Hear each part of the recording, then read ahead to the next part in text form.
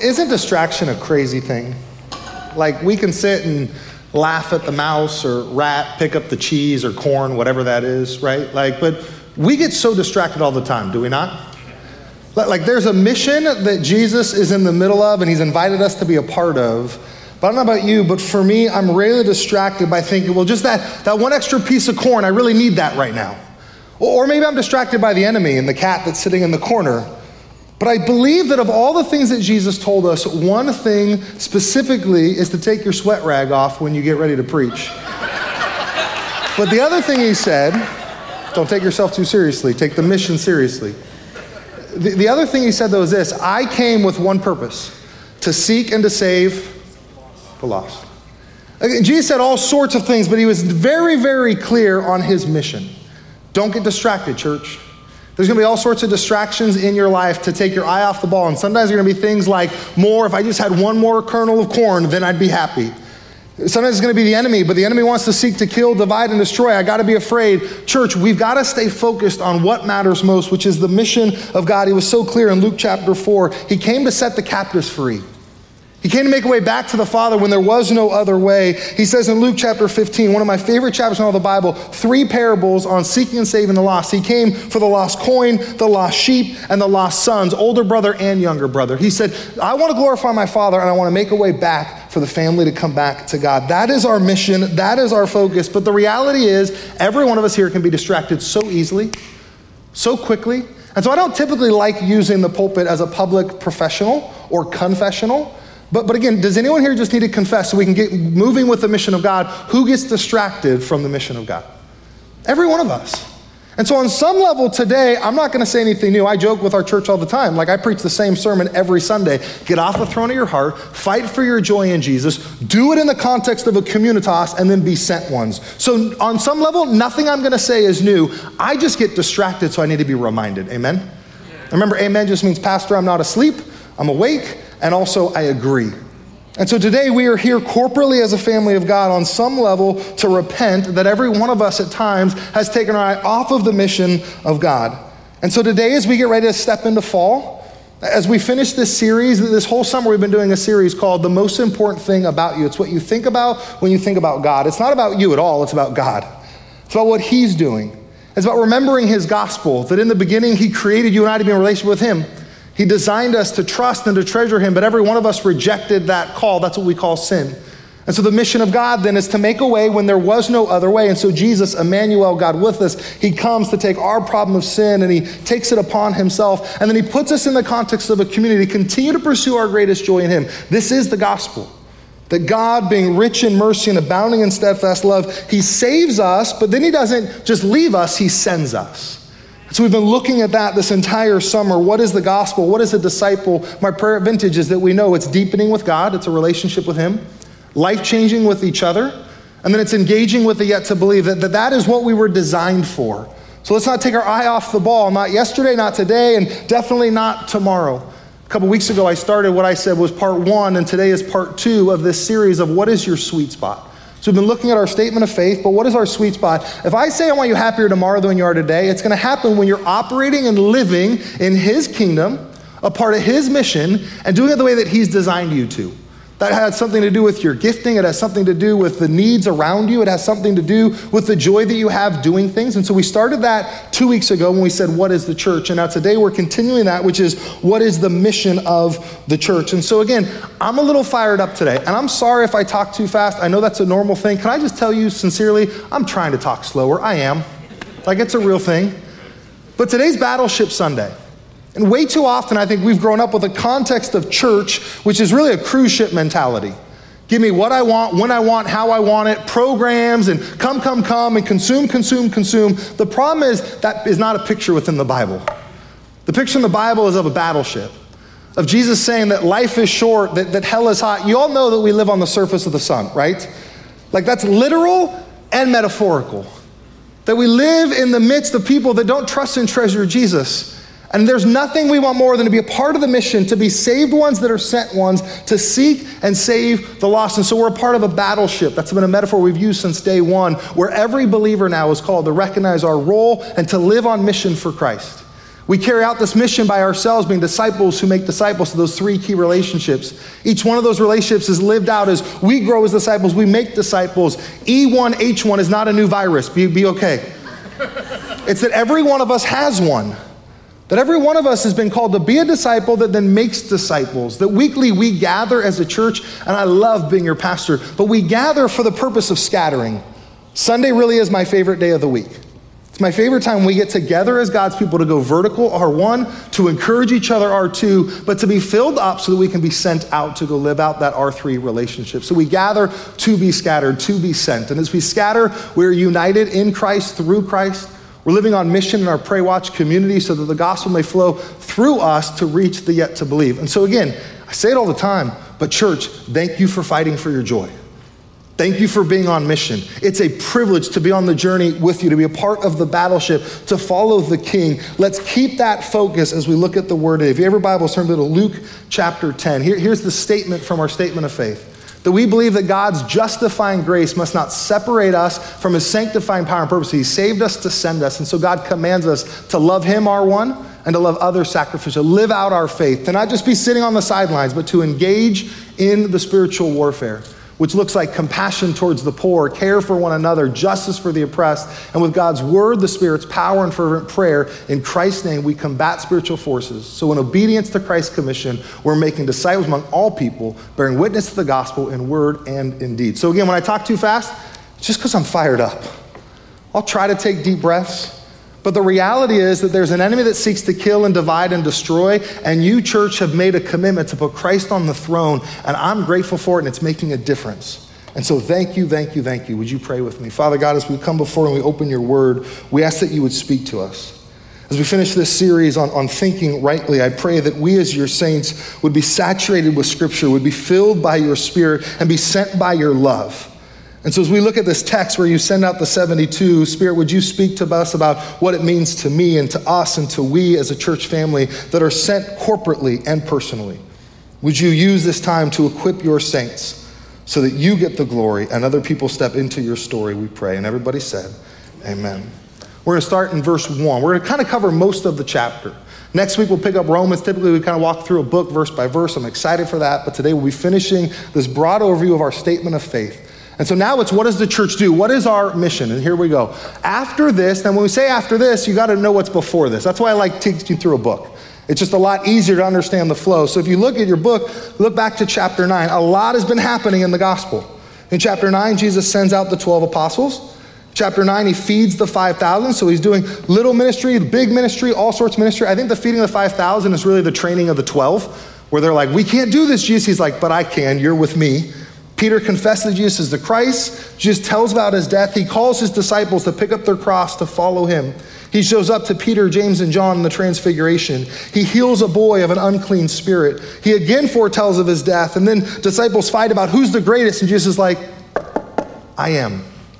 That's my seat. Chapter 9, he goes on and he says, look, if anyone's not against us, they are for us. And he goes to a Samaritan village that rejects him. And then he finishes chapter 9 with, guys, pay attention. If you're going to follow me, if you're going to put me on the throne of your heart, it's going to be about my mission, not about yours. Get involved. So after this is a loaded statement.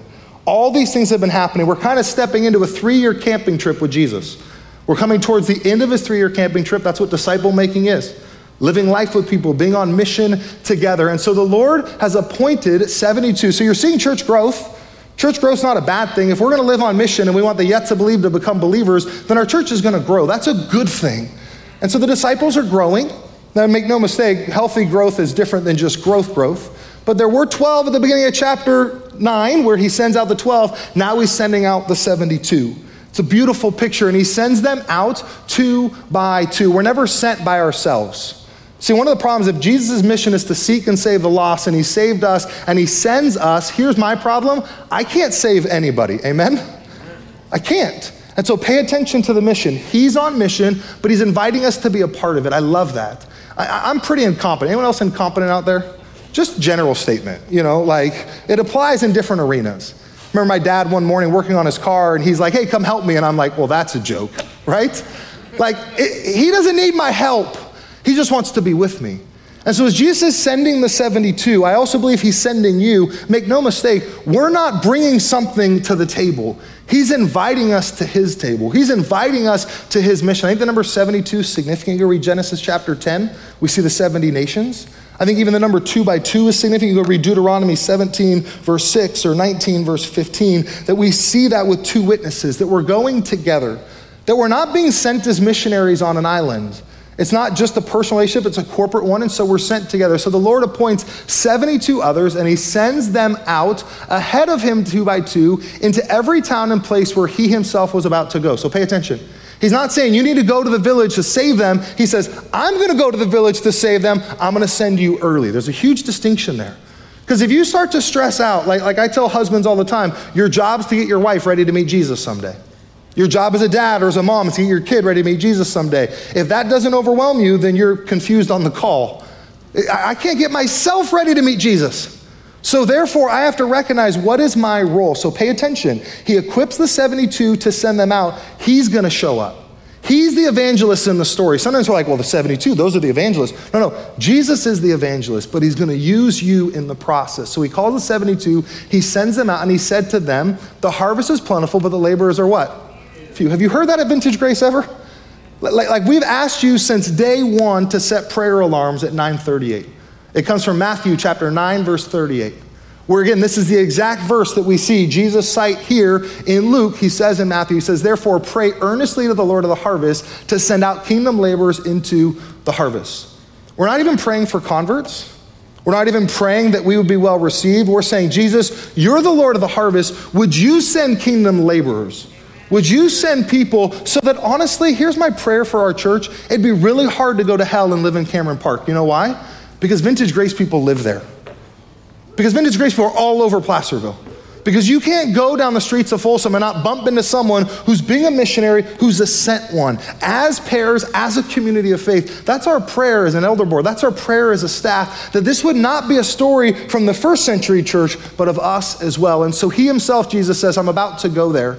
So he says, the harvest is plentiful, but the laborers are few. Therefore, pray to the Lord of the harvest. Pray to the Father. Father, would you send out people into your harvest? Now, I love this. Who else is fired up right now? We're going to storm the gates of hell. Are you with me? Again, that's like 8. Normally there's 3 on a Sunday morning. So we got 8 people. Like this is what he's equipping his saints to send them. I love this, verse 3. So go your way. Behold, I am sending you out as lambs amongst wolves. I'm like, wait, Jesus. Wolves means that there's trouble. You read that in the text? Like wolves means there's trouble. Wolves mean that there's an adversary to the mission. Paul says it this way in Ephesians and Philippians, Ephesians chapter 2, verses 1 through 3. There's 3 enemies to the gospel. There's an enemy himself, which we would call Satan, the prince of this air. There's an enemy of the world that's antagonistic to the gospel. By the way, the 3rd enemy in Ephesians, you know who it is? Me. Because I get distracted by corn or cheese. Because I get distracted by the things in my life that I lose sight of what matters most, that I lose sight of the mission. And so Jesus says, you're going to go, I'm going to send you, be fired up, but you're going to have opposition. In fact, have you noticed all of Jesus' sales pitches? Have you ever read the Gospels? When he's like building his squad, it's so cool. Pay attention to what he does. He says, follow me and you're going to make lots of money. Follow me and life's going to be easy. Have you ever noticed he never says, follow me and life's going to be easy, ever? He actually says the opposite. Follow me and the prince of this world will hate you. The world will hate you and they will reject you. But they don't reject you, they reject me. Pay attention. Jesus never recruits. Chapter 9, we just looked at it. He says, pick up your cross, deny yourself, and follow me. Where is Jesus going when he picks up his cross? To die. He's inviting us to die to ourselves so we may live with him forever. Amen?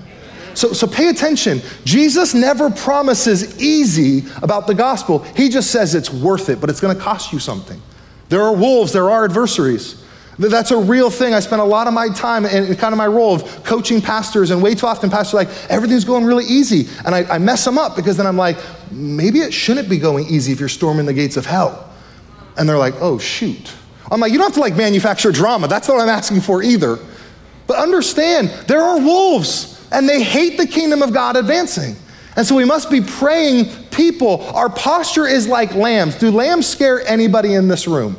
Wolves do, but not lambs. In fact, lambs are normally led to slaughter. Pay attention. Other world religions, they're fighting, they're forcing. The gospel lays down their rights for the advancement of the kingdom. There's a huge difference in the gospel. There's a huge difference in kingdom living. And so our journey is marked by opposition, and it's marked by a posture of lambs that are following. Why? Because lambs have a good shepherd. Because a good shepherd knows the final score, because a good shepherd takes care of his sheep and of his lambs. And so please hear me, when we're going out into the mission field, there's going to be opposition, but we have a good shepherd. We already know the final score. Somebody say amen. Amen. Like we spend so much time stressed out about the cat in the video, and we forget, no, the mission's going to be hard, but it's going to be worth it. Do we trust him? And so church, if you're like me, the answer is usually, well, not enough. Help me with my lack of faith, Jesus. Help me believe that your better is better. So he says, go, I am sending you out as lambs with that posture in the midst of wolves without opposition. And now I'm like, okay, that's cool. I'll be a lamb, but just give me my MacGyver fanny pack, right?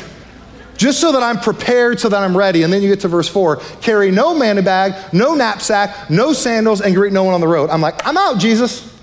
Like, you want me to go with wolves? That's fine. You want me to go with a posture of a lamb? You're the good shepherd, I'm fine. But I've got to be equipped. Here's what Jesus says. You are fully equipped to storm the gates of hell. You don't need anything, you just need me. Like, don't miss this. Our journey is marked by prayer and by provision.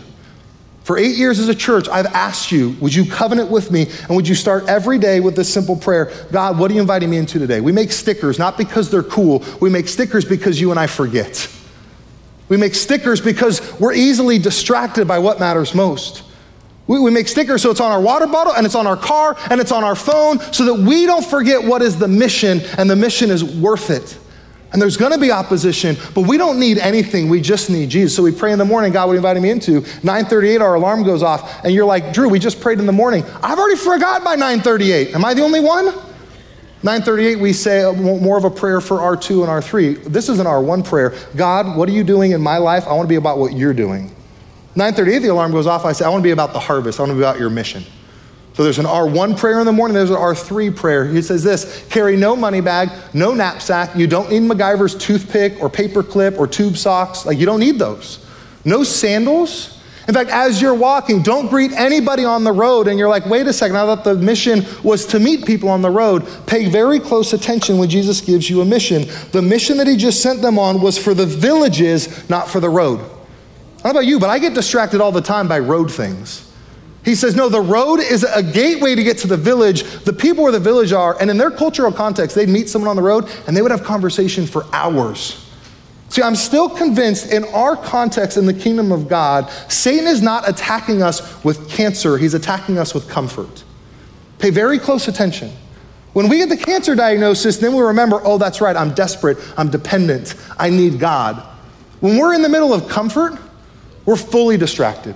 We're grabbing corn, we're grabbing cheese, we're totally distracted. When we're on the road, I think we're distracted by conversation sometimes.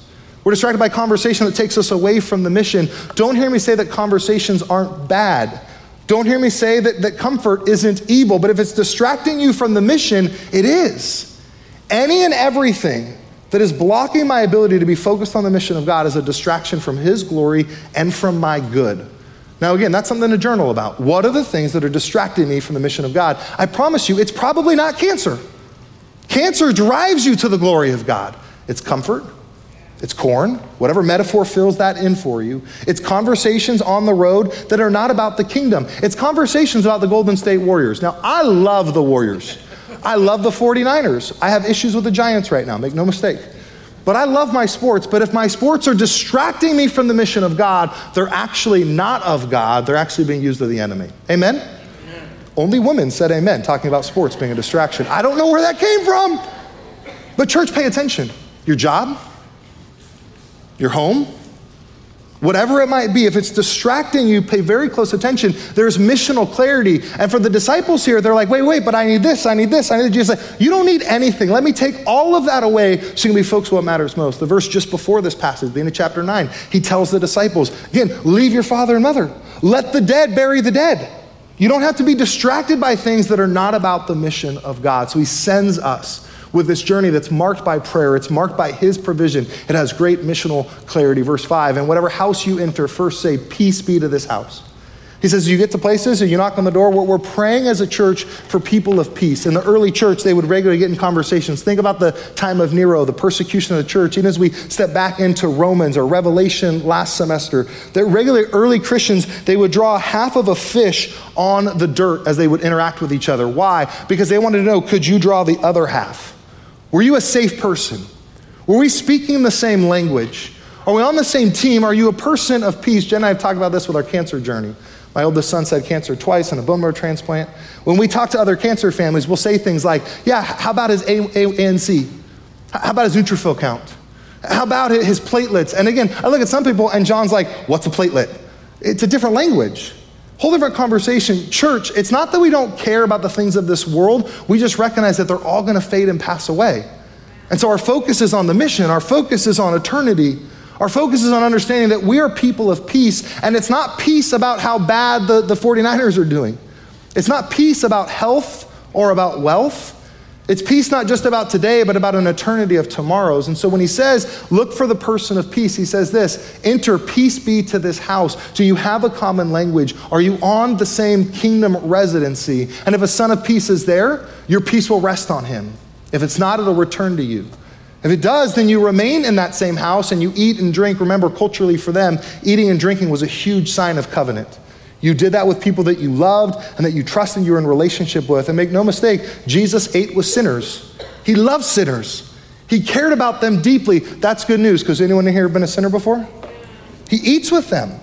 And he says, let's break bread, let's have covenant and eat in them, and they will provide for you. Again, you didn't bring anything, I'm going to provide for you, Jesus says, through my people, through other people, for the labor deserves his wages. Do not go on from the house. I am moving. I am working. You get to be a part of it. Whenever you enter into a town and they receive you, eat what is there before you. Heal the sick in it and say to them, the kingdom of God has come near to you. Now, Luke 9, verse 60, missional clarity. Very focused on what matters most. When we preach the word and people accept it, then we continue on ministering with them. There's healing that comes from that. Those who reject the word, there's still another deed. So there's the word proclaimed and then there's a deed. If they accept the word, he says, go on and heal the sick in that town. And make sure you make it clear that what they really need is not physical healing, but spiritual healing. That's what he means when he says, the kingdom of God has come near to you. Yes, I'm going to heal you. Every time through the Gospels, when Jesus does a miracle, it's followed by a message. It's not about the miracle.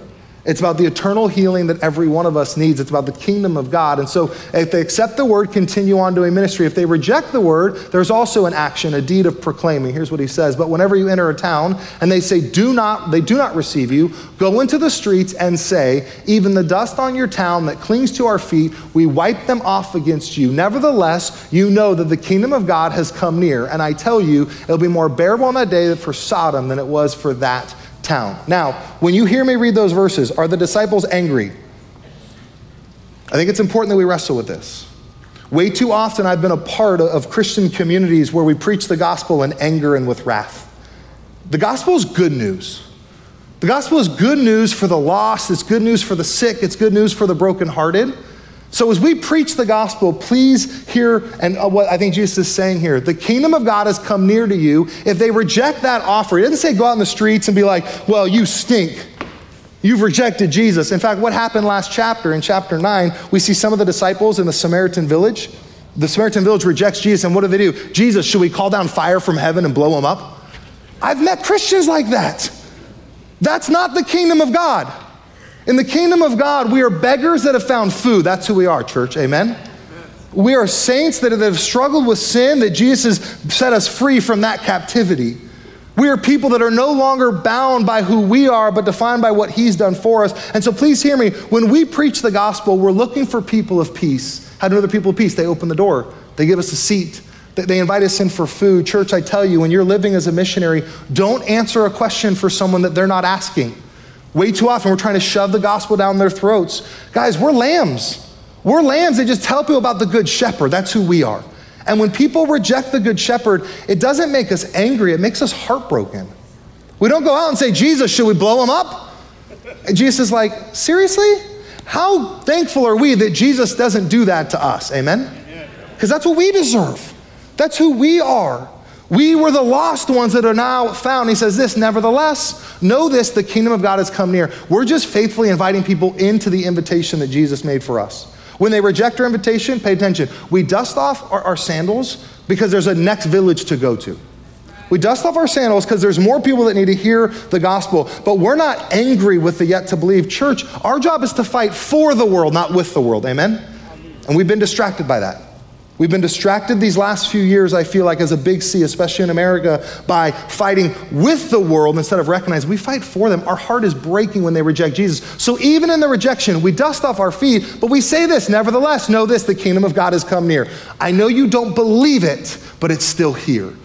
Like no matter how much I want to believe the Giants are going to come back and win the pennant, it ain't going to happen, amen? All you Dodger fans, I know you exist. There's more of you than there are us, I get it. He says this, nevertheless, dust off your feet, stay focused on what matters most. Stay focused on the kingdom, stay focused on the advancement and kingdom movement. And he says that, know that, that's what's coming. So church, please hear me. Our theology must match our tone and our timing. We must be heartbroken. If we're not heartbroken over people rejecting Jesus, then we don't understand that Jesus found us. Maybe we too are still lost. And so we must recognize that as he prepares to send us. He goes on, woe to you, Chorazin, woe to you, Bethsaida, woe to you, Capernaum. Capernaum, you were like the hometown of Jesus' ministry and you rejected. And my fear is so often we can overteach and underreach with the gospel. We can have all the head knowledge in the world, but if it hasn't penetrated our hearts, if our heart doesn't break for the brokenhearted, if our heart doesn't break for those who are rejecting Jesus, then maybe it's not actually coming out through our hands too. Our head, our heart, and our hands are all intersected here. Verse 16, the one who hears me, Jesus says, the one who hears you hears me. The one who rejects you rejects me. And the one who rejects me, Jesus says, actually rejects him who sent me. So he's preparing to send his disciples, to send his missionaries, and to recognize that, hey, there's going to be wolves and they're going to reject you, and that's not on you. It's actually on me and my Father.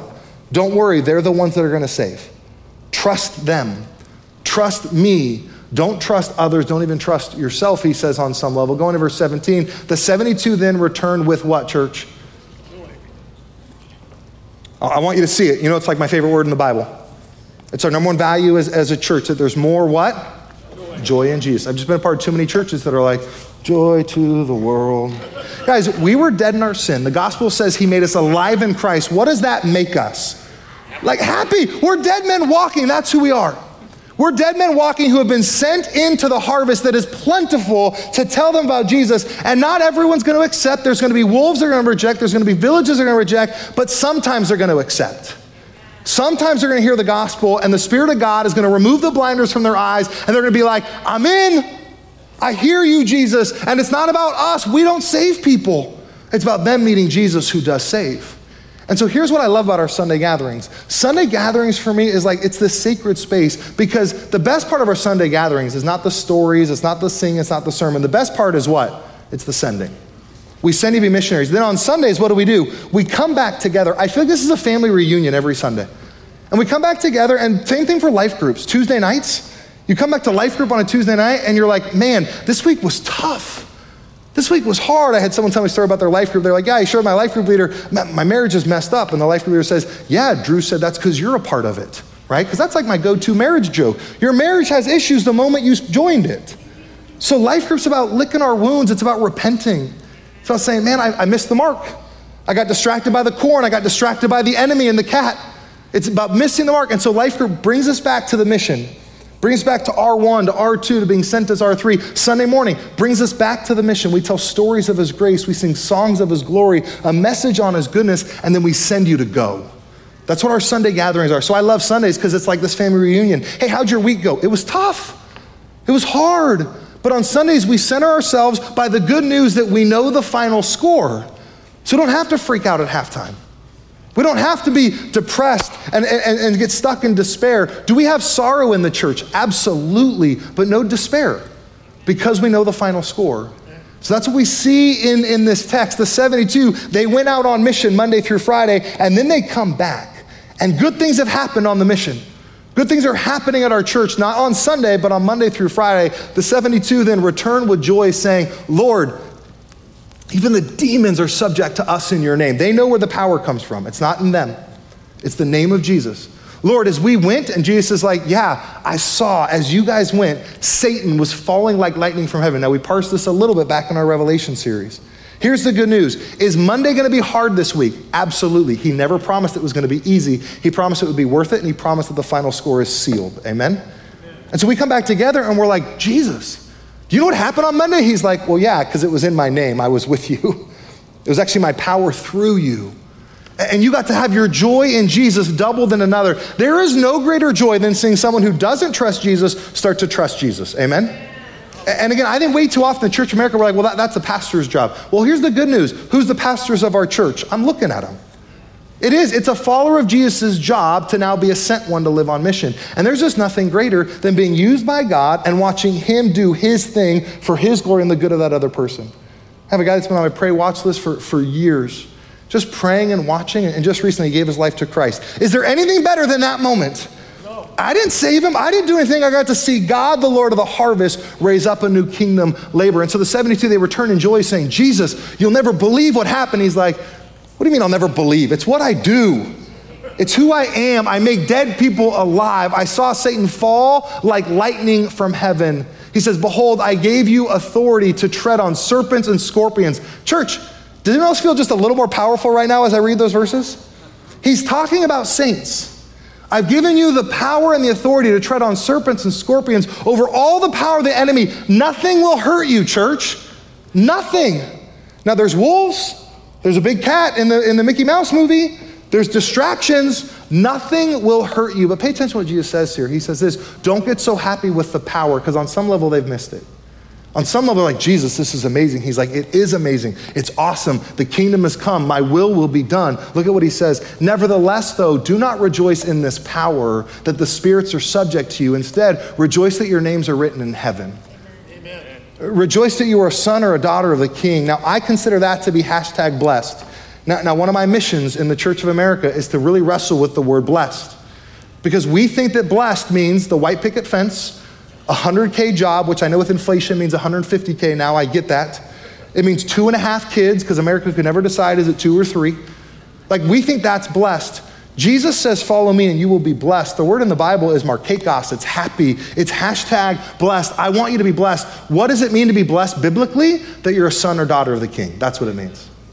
It doesn't mean what you have, it means that he has you. Amen? That changes everything. Possession does change everything. He designed you. He created you. He loves you. He's pursuing you. You're here today to be reminded by him. He loves you. Yeah, but my marriage has issues. Yep, he loves you. Yeah, but my money's a train. He loves you. Yeah, but you don't know about my hidden sin. He loves you. He loves you. You want to be blessed? Receive the love of Jesus. It's that simple. You can't earn it. You will never deserve it. It's a gift. It's grace that was given to you. That's what it means to be blessed. He says, don't rejoice in the power you have or you don't have. Don't rejoice in the house you have or you don't have. Don't rejoice in the spouse you have or you don't have. Rejoice that you are a son or daughter of the King. That's your identity. And from that, everything else flows, that you are a son or a daughter. He goes on and explains this more. In the same hour, Jesus rejoiced.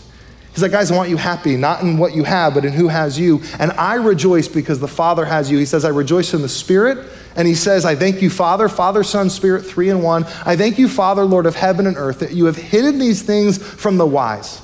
You've hidden them for the understanding, and you revealed it then to little children. That's us. That's his disciples. Yes, Father, for such has been your gracious will. All things have been handed over to me by my Father, and no one knows who the Son is except the Father, who the Father is except the Son, anyone to whom the Son chooses to reveal him. #blessed, he tells us. Then turning to the disciples, he said privately, you are blessed. Blessed are those in the eyes that have seen what you see, for I tell you that many prophets and kings desire to see what you see and did not see it, and to hear what you hear and did not hear it. Church, he's simply saying, no one has it better than you. You're a son or daughter of the King. Yeah, but life is hard, but cancer is real, but brokenness is sincere. It is, but it's about his story and his reclamation for his glory. Blessed, and he rejoices over blessing you. He rejoices at bringing you home. Baptisms last week were awesome. Seeing men and women say, I'm getting off the throne of my heart and I'm choosing to trust and treasure you. Marcus, your testimony. You are saved to be sent. And again, I told you guys, Marcus was on my pray watch list. We've never had a kingdom conversation, ever. But I know our people are living on mission, walking them through what is the gospel. What does it mean to be saved? What does it mean to be sent? There's nothing better than watching the Marxists of the world get off the throne of their heart and say, I've decided to follow Jesus. There's no turning back. But there's going to be wolves. Yep. We're with you, bro. We're in this journey together. We're not giving up. He's not giving up on us, and this is what we want for you. One of my fears as a pastor is everyone's like, yeah, Kingdom Movement, it's so cool. It's you. It's you. It's why I'm so proud to be the pastor here at Vintage. Because you all are fighting for your joy. You're living on mission. Because Folsom Lake College has a ton of missionaries that are going to class this week. Because Oak Ridge High School has people that are living on mission. Not just the teachers. I love our teachers too, but it's the students. It's the students that are storming the gates of hell. They're saying, man, I am blessed. And pay attention to what he says. Blessed are you that get to be a part of this kingdom movement. We are blessed at Vintage Grace because through us, God is storming the gates of hell. He says prophets and kings. 1 Peter says angels. In 1 Peter, it says this, the angels long to look down and see what's happening at Vintage Grace. They long to look down and see the movement of God, not to us as a church, but through you as sent ones. Through you as the missionaries that are living in your cul-de-sac, that are living in your real estate offices, in your dentist offices, in your homeschool co-ops. The kingdom of God is coming on earth as it already is in heaven. Sons and daughters are coming back to the Father. That's what it means to be blessed, and we get to be a part of it. So the angels look down and say, man, that is what it is all about. That's the mission of God. And so at the end of every sermon, we have this slide that says implications. It's my translation of so what. I've told you before, my great fear in the Church of America is we can overteach and underreach. We can have all sorts of head knowledge, R1, R2, R3. We can know all the hashtags, which I think are funny because I don't tweet. I don't even know what a hashtag is supposed to be used for. We can have all the head knowledge, but if it hasn't penetrated our hearts, if it doesn't come out through our hands, if it doesn't change the way that we're spending our time, our treasure, and our talent, then again, we're just a noisy symbol. We're not actually focused on being the living proof of a loving God, and that's where I'm just grateful to serve alongside you on this battleship. The mission is clear. Jesus has come to seek and save the lost, and he's using you as found ones to be sent ones to do that. So 3 implications. The implication for me is, so now how do we do this? What do we do on Monday, guys? Well, here's how it starts. If you saw in the text, prayer is the work. I want to invite you to pull out this thing that was on your seat. It's called the Pray Watch card. So much of who we are as a church has been defined by the fact that the way in which we fight battles, because Jesus has already won, is that we believe that prayer is the work. That we pray, that we don't save people, we pray to the Lord of the harvest who does. And so I want to kind of give you a homework assignment right now. You can start it today and we'll finish it this week, but on the back side of this card, it says communities and the places and spaces that I live. Would you start writing things down? Would you write down the address of your office? Would you write down your home address? Don't look at me, actually write it on your card. Just start writing, where are the places and spaces that you go? Well, I go to Oak Ridge High School because my son almost has his license and I won't have to go to Oak Ridge anymore, right? These are the places I go. I go to this Starbucks. I go to this gym. I go to soccer practice every Monday and Wednesday afternoon. Where are the places and spaces that you go? Because I believe, according to the text, he's sending you. He's gone before you. So just start to identify, where are those spaces? What are the communities? I think part of it brings me the greatest joy at Vintage Grace is watching you live as sent ones. And on the backside, it says my Pray Watch list. At Vintage Grace, since day one, we've encouraged people to have a list of people that they're saying, these are the communities I go to, and these are the people that keep showing up. So on the backside of that card, I invite you, just start writing down names. Who are the people that you can just start praying for? You're like, I can't save them. Drew, you never could, but you can pray for them. You can pray to the Lord of the harvest. Lord, would you do a work in my barista's life? In fact, some people on my Pray Watch list don't even have names. It's just like the redhead barista at Starbucks. It's the guy with curly hair that just started. I don't know who they are yet, but God knows who they are, amen? And he's put us there to pray and to watch. He's put us there in place and space. So I want to encourage you this weekend, take some time. Start filling out this list, just 10 people. Colossians chapter 4 says this, continue steadfastly in prayer, being watchful in it with thanksgiving. At the same time, pray for us that God would open a door for us for the word of God. That's the mission. Don't get distracted by the corn. Don't get distracted by the enemy. Don't get distracted. Well, I'm not equipped. I don't have MacGyver's knapsack. You don't need it. The Spirit of God is in you. Amen? If you are saved, then you are sealed, and then you are sent. And so Pray Watch is a way in which we say implication. So what do I do with Luke 10? It's time to start storming the gates of hell. And it starts, we sang that song, it starts by fighting our battles on our knees with our hands lifted up. God, you're the Lord of the harvest. Would you pray? And so again, I'm going to ask you, would you commit with me this fall? Maybe you're new here. Maybe you've been here for a while. Maybe you've been here for a while and you've been distracted. My alarm goes off every day at 9:38. You're like, but Drew, why does it go off? because I need to be reminded of the mission. Would you covenant with me? This is the audience participation point in the morning. Just raise your hand. Would you pray with me at 9:38 this whole fall? Thank you. Anybody else? Just raise your hand. Keep them up. Thank you. Would you set your alarm and say, Lord, I'm going to ask that you would send kingdom laborers. I'm going to ask that you would do a work. Because here's what I love as a pastor. There's no greater joy than seeing someone come to faith. There's no greater joy for me than watching you be used by God to nudge someone else to Jesus.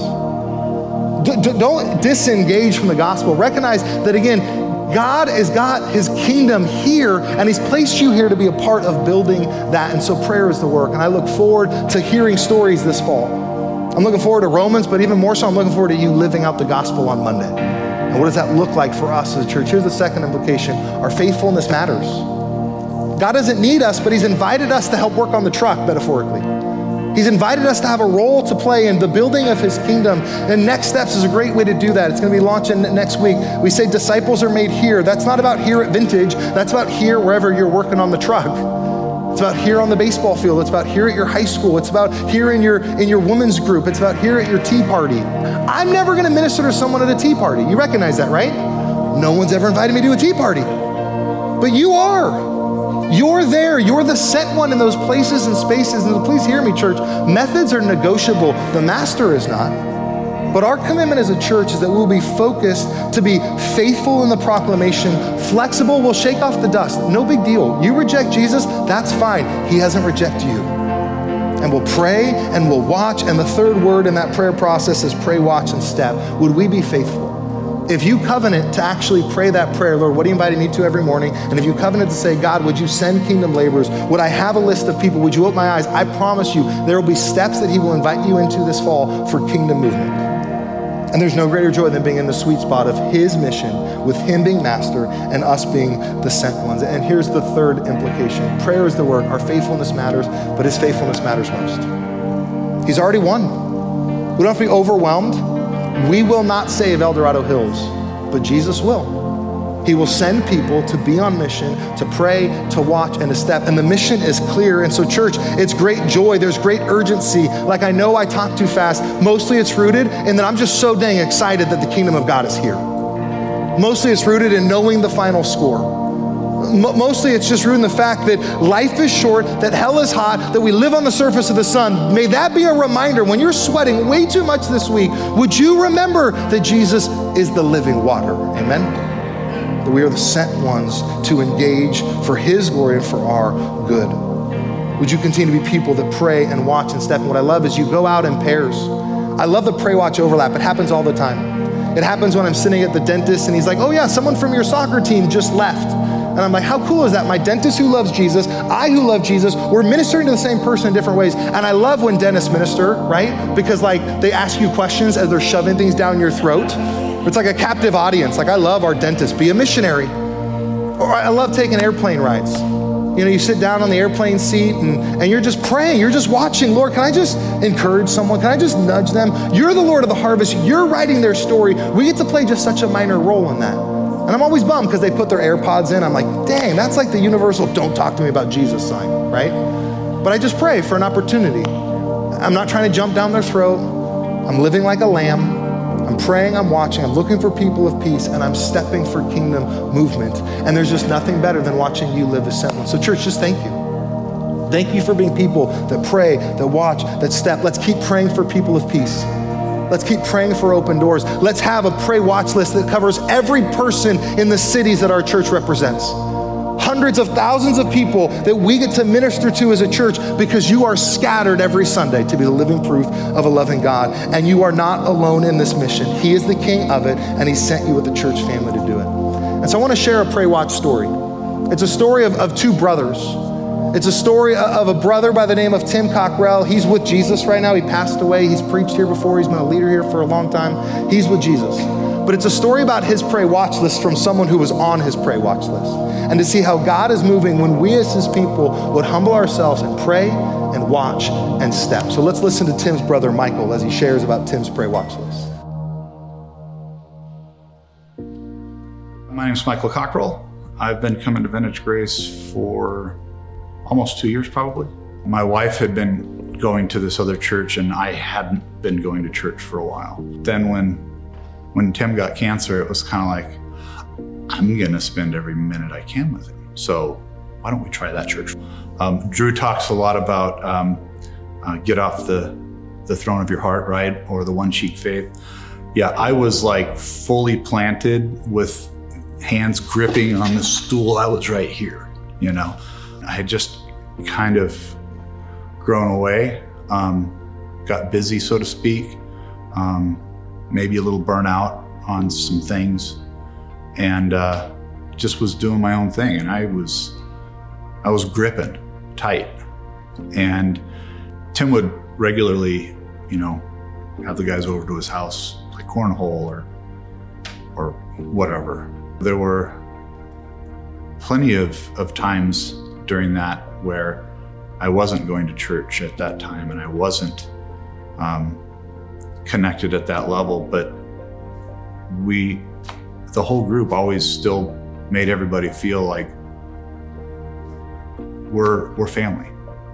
With Tim, I'm sure there was a lot of prayer around that, but it was everywhere he went. He would connect to the guy at the grocery store or the gas station person or the guy next to him pumping gas. I had the opportunity to go with him to his oncologist, his last oncologist appointment, where he made the decision to transition from treatment to hospice. About a week later, all the guys were texting saying, "Hey, we got to get together. I miss you guys." And I said, "Let's do it at my house. Tim won't be able to make it, but let's meet at my house." And a bunch of guys showed up. And I had Tim FaceTime in with everybody. And he talked to everybody for, I don't know, it was probably like 30 seconds. It's about all he could muster. But it was beautiful, and it was a beautiful night. And guys connected that night on a different level. All of us did. The next day, I got a text from Tim. And he said, "I just wanted to tell you how overwhelmed with joy I was at seeing everyone there last night. I was in tears as God brought to mind a time years ago when I sat in the back of the old worship building at VG and wept. When I thought of how you were not experiencing joy in Jesus and true community. I remember we had a conversation later. You said Donna wanted you to go to church. And you said you would go with her, but didn't want to expect you to go every week. I remember saying to you, what if? Just what if you want to go every week? What if you're missing it? Or what if you hate missing it? To see where you are now, experiencing that joy and finding community overwhelmed me with joy and so many tears.